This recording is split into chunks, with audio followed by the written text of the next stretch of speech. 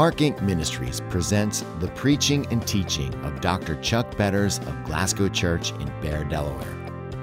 This sermon is part of the In His Grip series that can be found along with other various resources by visiting our website at markinc.org. That's www.markinc.org.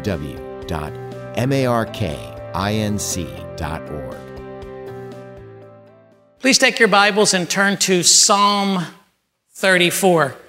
And I'm also going to need you to turn to 1 Samuel chapter 21. Psalm 34 and 1 Samuel chapter 21. Let me ask you a question. Have you ever felt like you were losing your mind?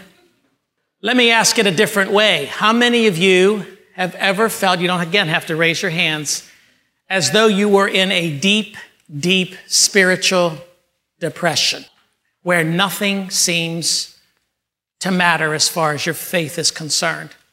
I think we've all at one point or another, to varying degrees, we have all been at that point at one stage or another in our lives. As we continue our study in the Psalms, as I talk about this development of a spiritual legacy, values that we want to teach our children, I've selected as our second psalm in the series, Psalm 34. This is one of my, if not the favorite psalm of mine, as I believe it speaks to the human condition probably as well as any of the other psalms do. Now, you need to understand, when we study the Psalms, there are a variety of genres, literary genres that make up the Psalms. We have laments. We have songs of praise. We have messianic psalms. We have psalms of thanksgiving. And there's a whole variety of different psalms that help us to understand what went into the makeup of that particular psalm. In most cases, the Psalms begin with some sort of personal experience. Somebody was experiencing some pain or some heartache or some difficulty or some great victory, and they penned the psalm under the inspiration of the Holy Spirit. And then the community or the nation, the people of God, picked that psalm up, and it became part of corporate worship. Well, when we read Psalm 34, it is what we refer to as a thanksgiving psalm.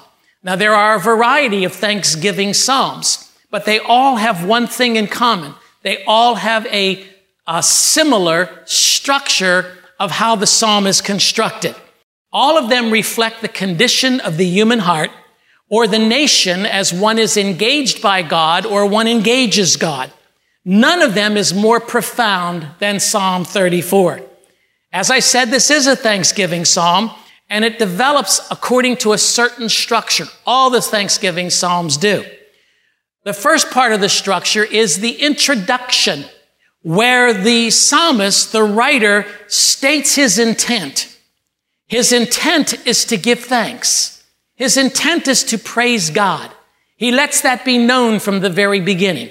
If you look at Psalm 34, you'll see that in verse 1 it says, "I will extol the Lord at all times. His praise will be upon my lips. My soul will boast in the Lord. Let the afflicted hear and rejoice. Glorify the Lord with me. Let us exalt his name together."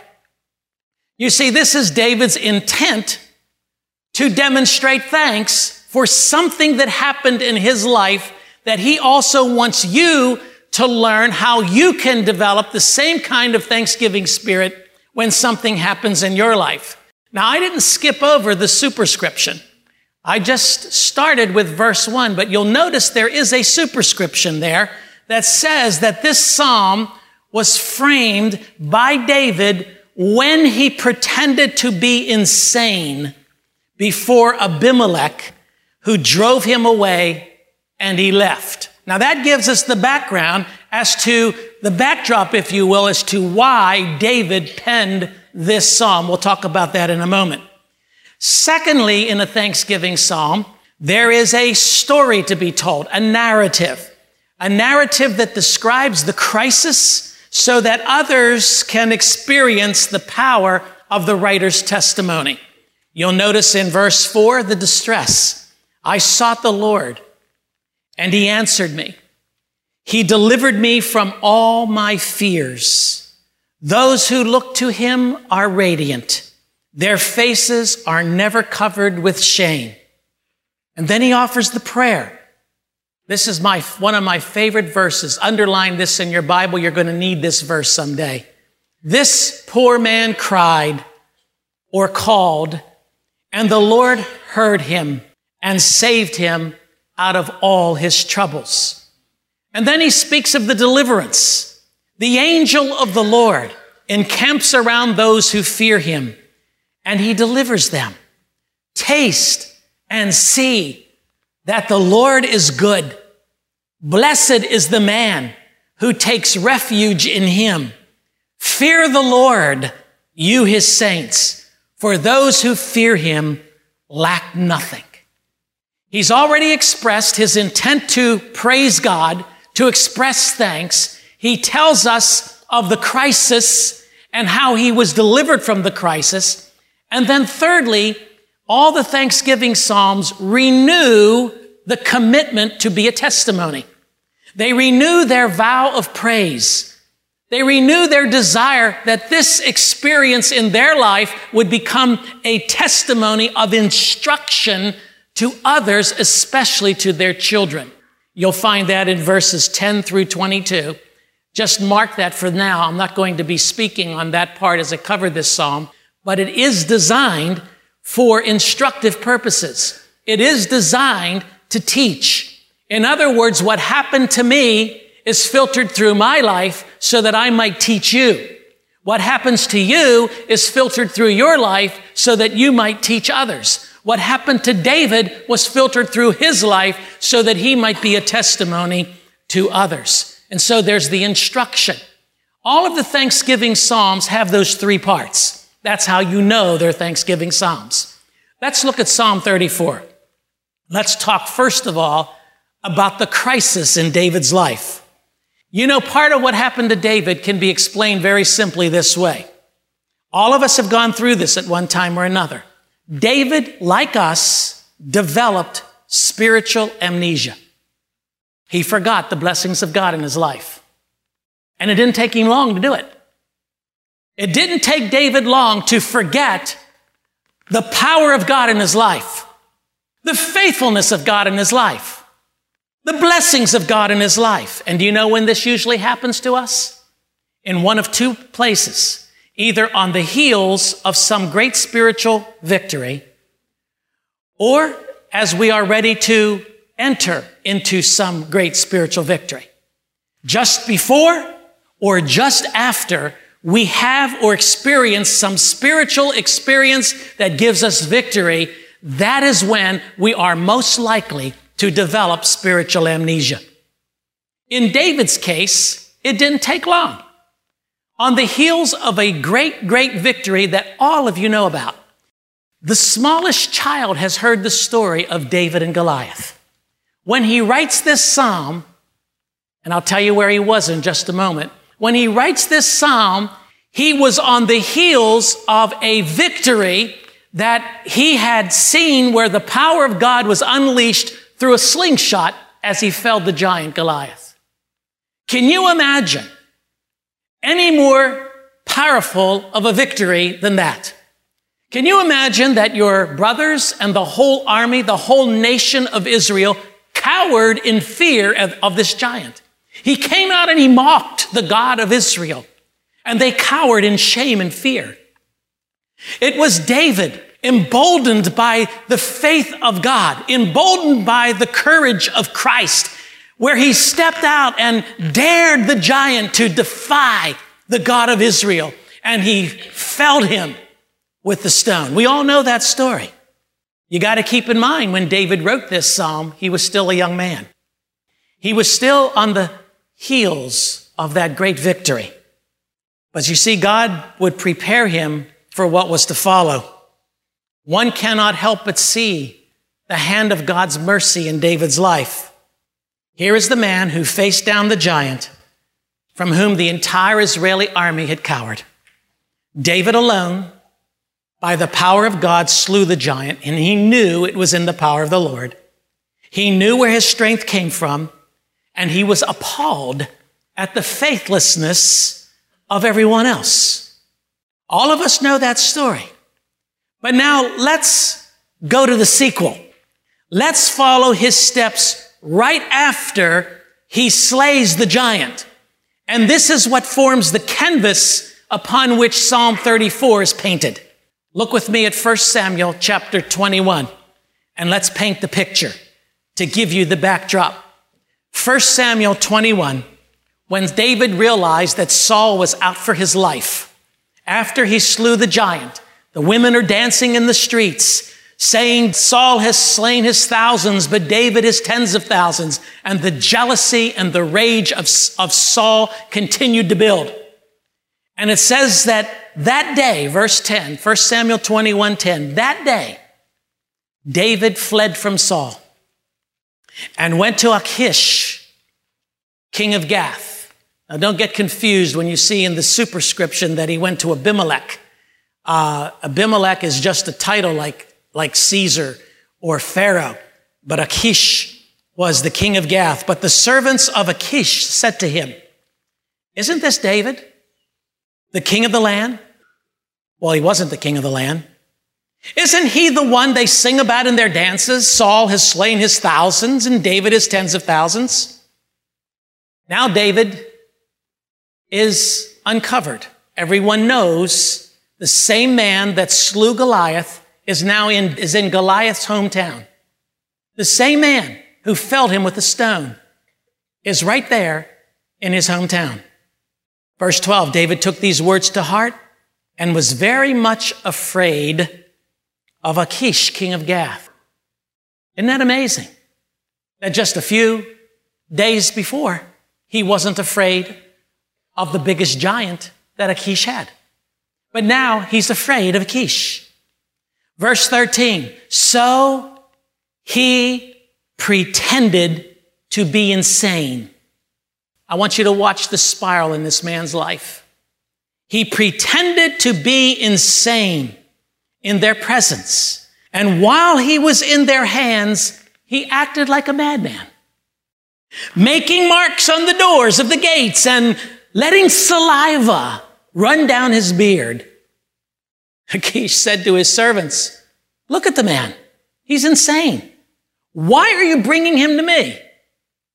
Am I so short of madmen that you have to bring this fellow here to carry on like this in front of me? Must this man come into my house?"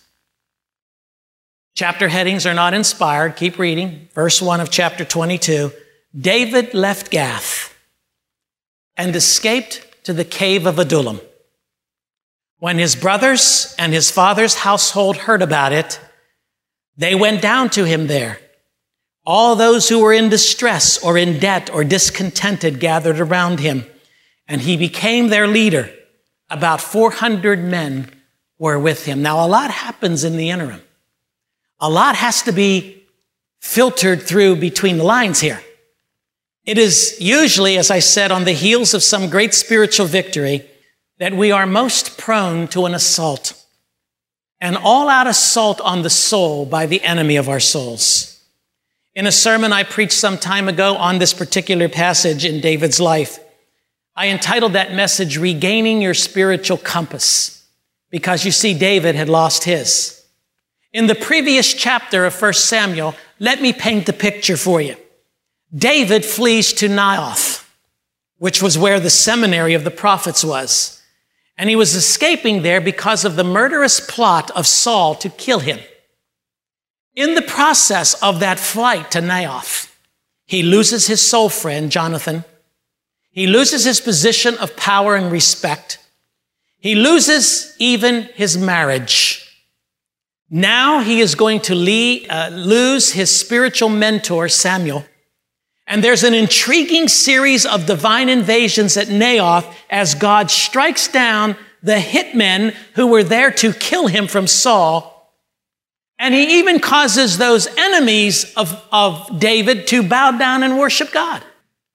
Had he waited with Samuel, had he waited for a word from the Lord from Samuel, had he waited patiently and not taken matters into his own hands, the same God who had already told him he would not die and that he would become the king would have spoken to him again. You see, God told David, you will not die at the hands of Saul.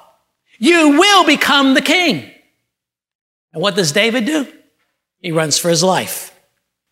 He conjures up a scheme with his best friend, Jonathan. Jonathan, who was the son of Saul, does not believe that his father is out to kill David. He's not convinced that his father is the madman that David says he is. So there's a feast day, a celebration taking place, and David is absent from the feast. Now Saul threw this party at the feast because he was expecting David to come. And when David would come, he was going to have him assassinated. David sensed that Saul was out to kill him and refused to come to the feast, but rather than trust God, he told a lie. He conjured up a lie. And not only that, he concocted a scheme. He says to Jonathan, you go in and talk to your dad, and you sense from him whether or not he's out to kill me. And if you sense that I'm in danger, we'll have a prearranged signal, and I'll be watching from the distance. You signal me if you think he's going to kill me, and I'll run for my life. You signal me if he's going to be kind to me, and I'll come in. Jonathan says, I don't want to have anything to do with this. I don't believe my dad is out to kill you. But he agrees because he's a friend. And Jonathan goes in and becomes a companion to David's lie. Jonathan became convinced that Saul was out to kill him when Jonathan mentioned David's name, and his father took a spear and threw it at him and almost impaled him against the wall. I guess he was convinced. And their prearranged signal went out, and David fled again for his life because he knew now that Saul was obsessed with killing him. He warns David, David runs, and David's needs are now quite critical. He would dare not travel by day because he would be seen by Saul, and he dared not travel by night because it was dangerous to travel by night. There was a little town called Nob, about an hour southeast of Gibeah, where Saul lived. It was there where the tabernacle was erected, the precursor to the temple. After David left Jonathan, he laid in hiding all night long. He appears the next day before the high priest, Ahimelech, in Nob. Ahimelech sees him coming and fears for his own life because he knew there were wanted posters all over the place. Ahimelech is celebrating the Sabbath. He has the 12 loaves of bread laid out there that were the pay, if you will, for his services. David comes in and he says, do you have any food? And by consulting or by engaging Ahimelech, he is now endangering Ahimelech's life and his own son Abiathar. He says, do you have anything to eat here? He says, well, I've only got these 12 loaves of bread, but they're for temple use and temple use only. But he convinces Ahimelech to give him the bread. He appears before Ahimelech and asks him to help him out. This is what lying always does. Lying fundamentally can be regarded or defined this way. Lying is saying, I just don't believe in the promises of God. That's why we lie. We lie because we do not trust God. We do not trust God to tell the truth. We do not trust God to make it, even if we're endangered. We don't trust God to tell the truth. So we lie. Lying is a form of control. It's a form of manipulation. David is now broadening the base of his lies because he has lost hope. And when you lose hope, friends, you lose. He certainly wondered at all that God had promised him. I am sure he wondered if he was handling his situation as a believer should. Do you ever feel that way? As though the promises of God are shallow? Have you ever questioned his love in particular for you? Especially when the dealings in your life clash with his love? How can a God who loves me this much allow me to be hurt this bad? You ever been where David is? Sometimes do you feel as though the promises of the Bible actually mock you? When you read what God claims about himself and claims about how we should trust him, do you ever read those promises and they seem to mock? You sing songs like, He is my hiding place. I will trust in you. And you know deep down in your spirit, you're not trusting in Him and you don't plan to. David is left to a choice. Either I submit to the truth and to the promise that God told me I would not die and that I would be king, or I take matters into my own hands and I control the situation. I lie to Jonathan. I lie to Saul. I manipulate Ahimelech. I endanger Abiathar. I gather the bread from the temple and I control things. I run for my life and I make sure I'm protected. In fact, David needed two things, food and a weapon. So he concocts a lie. He says, my troops are outside. There were no troops. He had no troops. He was alone, as we often find ourselves. He was by himself. He was holding tight to control and manipulation. So he tells Ahimelech, I need the bread for my troops. What he really needed the bread for was his planned escape. He says, and I need a weapon. I lost mine. Interesting, 1 Samuel chapter 21, the soap opera gets even better. 1 Samuel 21 verse 7 says, now one of Saul's servants was there that day. I called him the snitch. Doeg the Edomite was the snitch. You can almost see him hiding in the bushes. He's there while this little exchange is going on. Satan always will have his demons close by when we are about to sin. And when we don't tell the truth, Satan will. He'll shout a lie from the housetops and teach others that it is the truth. And here is David, and he's about to lie again. Now, one of Saul's servants was there that day, detained before the Lord. He was Doeg the Edomite. Don't brush over that detained before the Lord thing. That's an interesting phrase. It seems as though God desired this man to be there. He's about to unmask David's lie. Verse 8, David asked Ahimelech, don't you have a spear or a sword here? I haven't brought my sword or any other weapon because the king's business was urgent. I had to leave quickly. I forgot my sword. I'm on king's business here. You see what he's doing? He's lying through his teeth. The priest replied, well, the only sword I got here is the sword of Goliath, the giant that you killed in the valley of Elam. You would think at that point a light bulb would have gone on in David's mind. You would think at that point from the mouth of Ahimelech that when he said that to David, David would have clicked on the light bulb and said, oh my, wait a minute, what am I doing here? What's going on? By the power of God, I killed the giant. Now I'm standing here lying. He says, if you want to take it, there is no sword here but that one. David said, there is none like it. Give it to me. But David, there is a sword like it. There is a sword much more powerful than it is. A slingshot, armed by the faith of a shepherd boy and by the power of an awesome God. You see, David, you've lost your spiritual compass. You have a severe case of spiritual amnesia. You not only have forgotten the promises of God, but you have forgotten the faithfulness of God with which He so graciously has delivered you. David is about to do the unthinkable. After all of this, he's lost his friend Jonathan. He's lost his marriage. He endangers the life of the high priest. He steals the bread. He lies about getting the sword. He does not trust God. He plays the madman, the unthinkable. He goes to the camp of the enemy to get comfort. If this is the way these Christians are going to treat me, I should just go ahead where the enemies are. I'll find more comfort in the world than I find in my church. You ever think that way? I'll just go and sell out. When he gets there, he realizes he's in big trouble. So he concocts another scheme.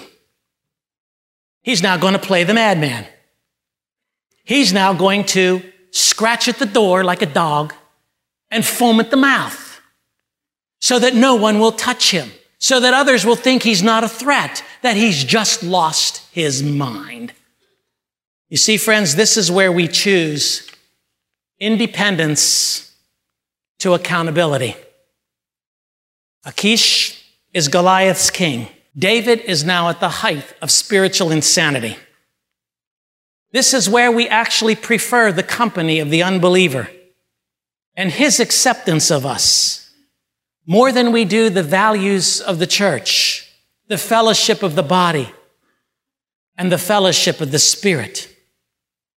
Even Achish knows this is abnormal behavior, and he wants to have nothing to do with him.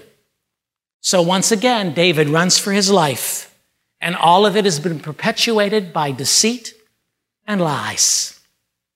It was after his escape from Gath that he comes like Osama bin Laden to a cave out in the wilderness in a place called Adullam.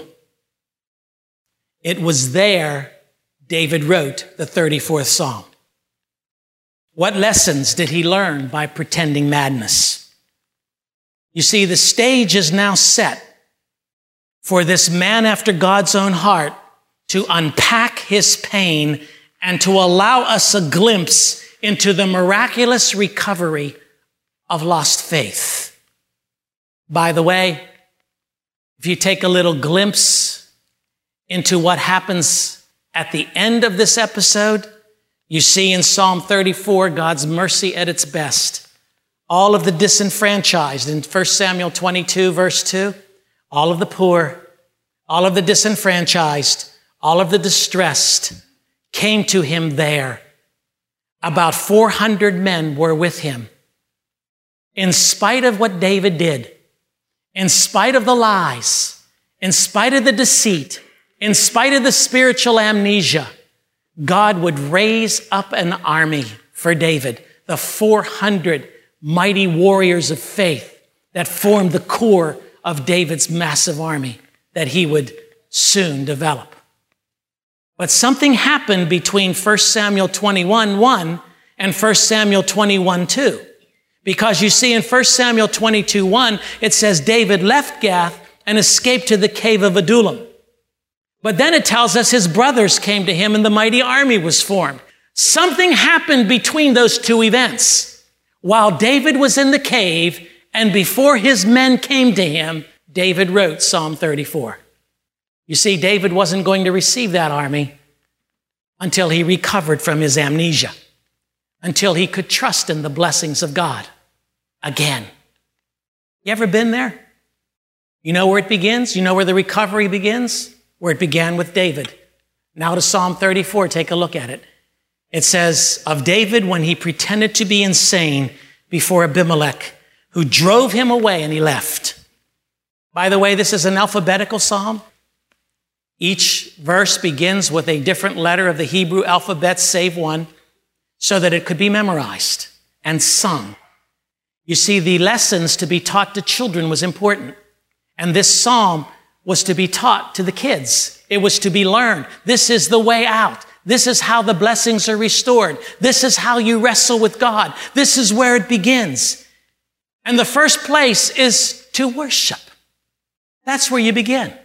When you've developed spiritual amnesia, when you've become blind, when you can't hear anymore, when the voice of God seems to be afar off, when you don't hear the blessings being poured out upon you, you don't see them anymore, and God seems to be a million miles away, when you're in that dark tunnel, when you're funneling your way down into that valley of despair, the first place you need to go is to worship. He says, I will extol the Lord at all times. I will bless the Lord at all times. His praise will always be on my lips.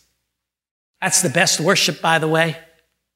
When you're down here, wallowing in the muck and mire, the best thing you can do at that point is to begin to praise God. Notice he says at all times. Literally, it means under all conditions.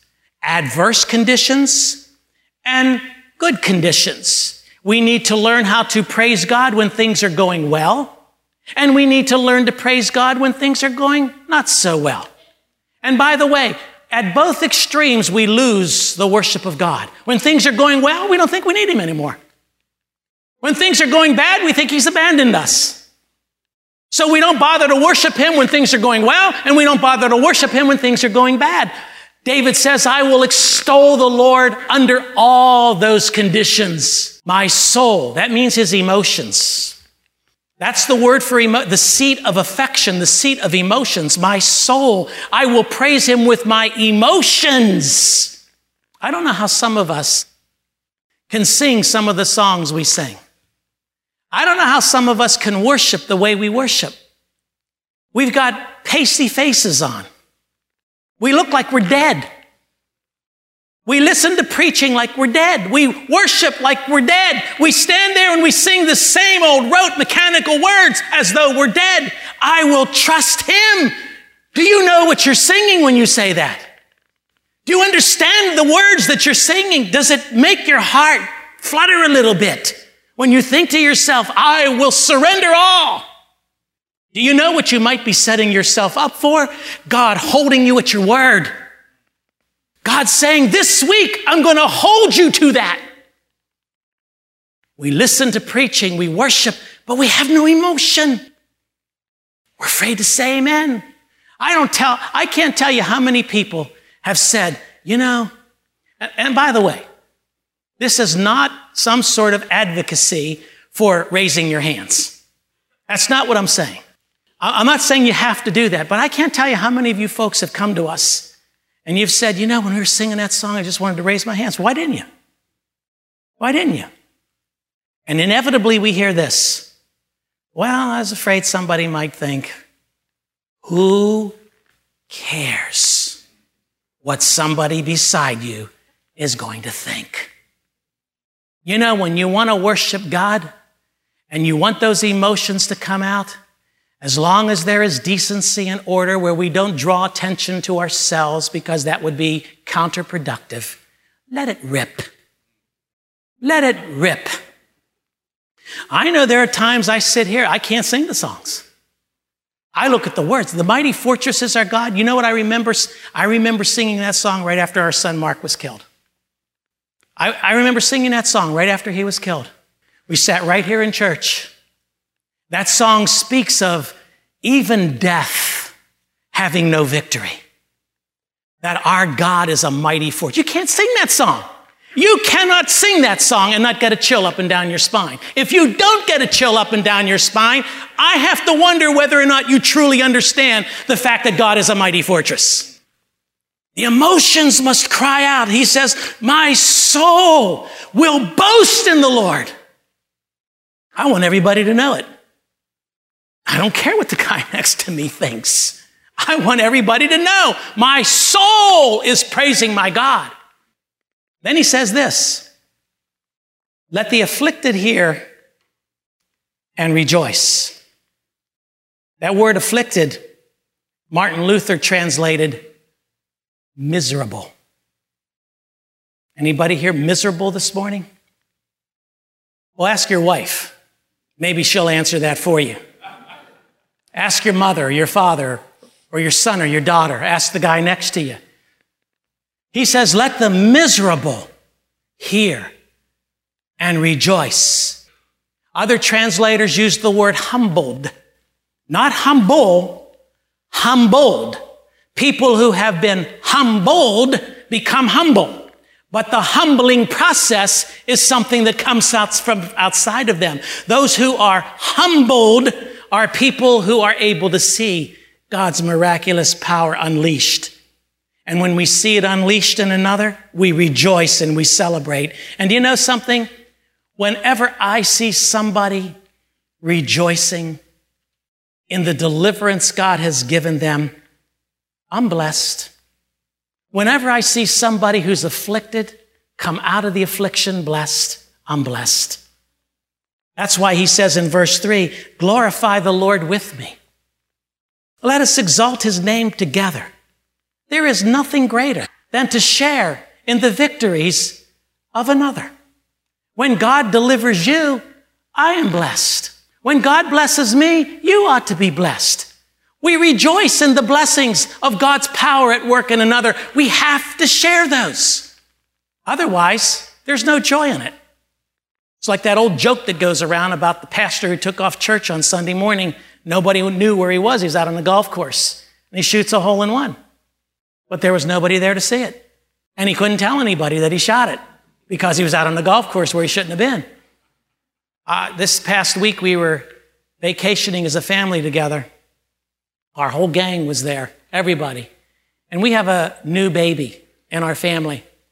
Little Caleb is, 3 months old? And a 3-month-old baby will sit there and smile at you. He gets, his face bobbles around, and then suddenly he sees you and he starts smiling. Like, that's an interesting person I'm looking at. Well, I had him all by myself in the room upstairs.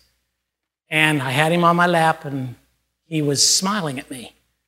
And it gives you just a thrill. Then all of a sudden, I made a quick gesture, like a peekaboo gesture. And he started giggling. I mean, belly laugh. He had never belly laughed before. And I'm doing it again. He belly laughs again. I look around, nobody's there. Nobody's there. I'm saying, please, somebody come up here. Somebody see this. This baby's belly laughing. Nobody came up. Finally, his mother comes up the stairs. I said, Laura, watch this. Nothing. Nothing. The point being, when something is blessing you, you want to share it with other people. You want somebody else to be blessed. I attended a conference years ago as a young pastor. Big conference in a church that was really blessing me. Friday night I was there, got my socks blessed off. Saturday morning, got my socks blessed off. Saturday afternoon, I called my wife. She was home watching little children, 4 of them. I said, you got to get down here. 6-hour drive. I said, you got to get down here. She says, why? I said, I can't take these blessings all by myself. You need to be here. She says, well, what do you want me to do? I said, I don't know, do it, but get here. You got to get here. And she did. She figured out something to do with the kids and came down. Why? Because I wanted the blessings to be shared with people I love. This is what David says. Glorify the Lord with me. Let us exalt his name together. After all, we complain together, don't we? Why not rejoice together?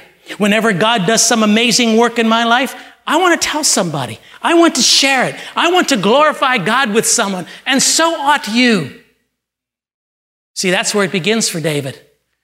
Now his amnesia is starting to dissipate. He begins to worship. Then look at verse 4. I sought the Lord, and he answered me. King James Version says, I cried to the Lord, and he answered me. He delivered me from all my fears. And his fears were great. Yet the Lord, in whose hands is the king's heart, made Achish indifferent to David so that he drove David away. God didn't want David there, so he changed Achish's heart to drive David away. Because God had different plans for David. You cannot depend on past mercies so much that you forget God plans new ones every day. You can't just depend on what God used to do. Because my Bible teaches me that fresh are his blessings and renewed every day. That every day God plans to do something different. Prayer and worship beats finesse and control every time. It's when we do this and when we yield to God and say, God, I'm not going to finesse you anymore. I'm not going to manipulate. I'm not going to control. I'm going to bow. I'm going to yield, that God does his best work. His best miracle works in us. David says, I sought the Lord. I cried out to the Lord. You'll see what he says later. Verse 5, those who look to him are radiant. Their faces are never covered with shame.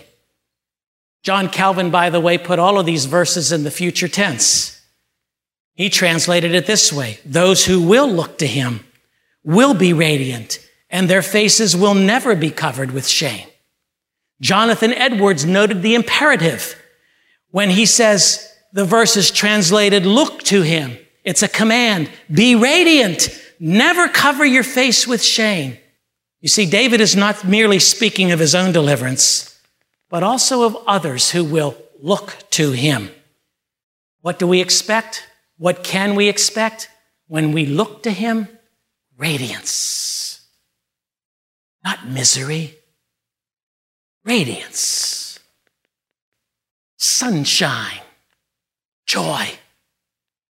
My favorite verse of all is verse 6. This will be our last verse for this part of the study. This, I put my name in there. This poor man cried.